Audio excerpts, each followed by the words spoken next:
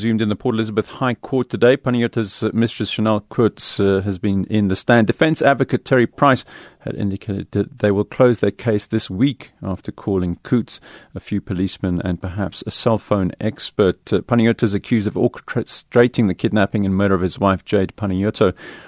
In 2015, our reporter Veronica Fourie is online from Port Elizabeth. I understand there was a brief adjournment. They've started again. We'll try not to keep you long. Tell us about what came out in the first session in court today, Veronica. Good afternoon.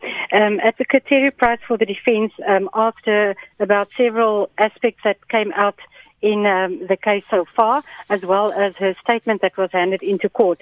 And I must say, she's very confident. She looks much slimmer than she used to be before, and she is here with a polo handbag, which was given to her by Panayiotou, and she seems very confident. And she was asked about how the statements were taken from her by the state, because at the beginning she should have been a state witness, and she said she only knew that she was not going to be called when she heard that the state actually closed their case. And then the defense started consulting with her.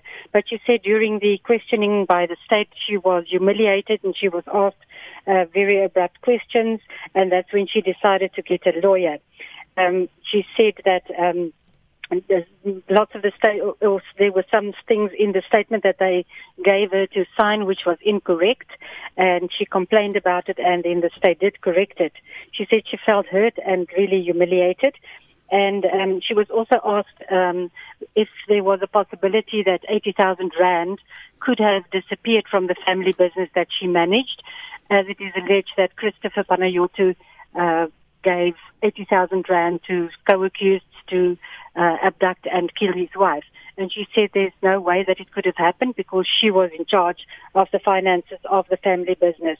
And she also said she was very unhappy with the reports in the media, and she said in so many words that she knows that the state actually fed the media with some information, for instance, that Christopher bought her a house and a car, which she said is not true.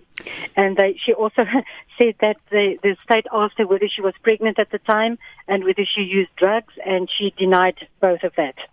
She did, though, indicate that there had been some sort of financial, how should we say, assistance that came from Panayiotou, correct? Yes, she did. She said she wanted to buy a car, and she had to get finance from the bank. And there's a whole explanation of what the amount was and what deposit she had. And then there was 17,000 rand, which would have made up an amount so that she only had to get finance for 100,000 rand. So she said that Christopher Panayiotou contributed. She said he didn't give it to her. He contributed to the buying of her car, and he paid the money into the car dealer's account, he didn't give it to her. And she said he said it was for all the times that she worked for free at the Infinite nightclub, and she was not paid for that, and for her long service at the business. I understand she was also speaking about not only her relationship with Christopher Panayiotou, but her relationship with the other people who we've come to know, like Siyoni himself. What sort of came out of the testimony about the relationship between the main characters in this piece, shall we say? Yes.